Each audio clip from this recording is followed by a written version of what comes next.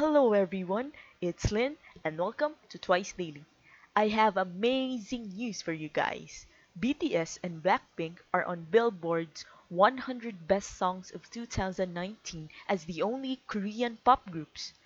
Their great music has managed to win a spot on the most coveted list. BTS took the number 37 spot with their hit song Boy with Love featuring Halsey. While giving BTS this ranking, Billboard praised the addictive pop sound of it while highlighting the rap portions as a genius move to give it a contrasting sound.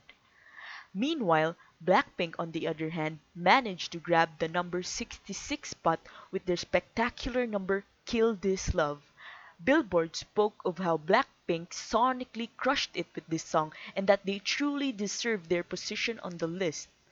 I'm not a huge BTS or Blackpink fan, but I think this is an amazing feat for both groups and a great news and accomplishment for K-pop overall. Hopefully, this would allow K-pop to gain more fans and listeners in the West.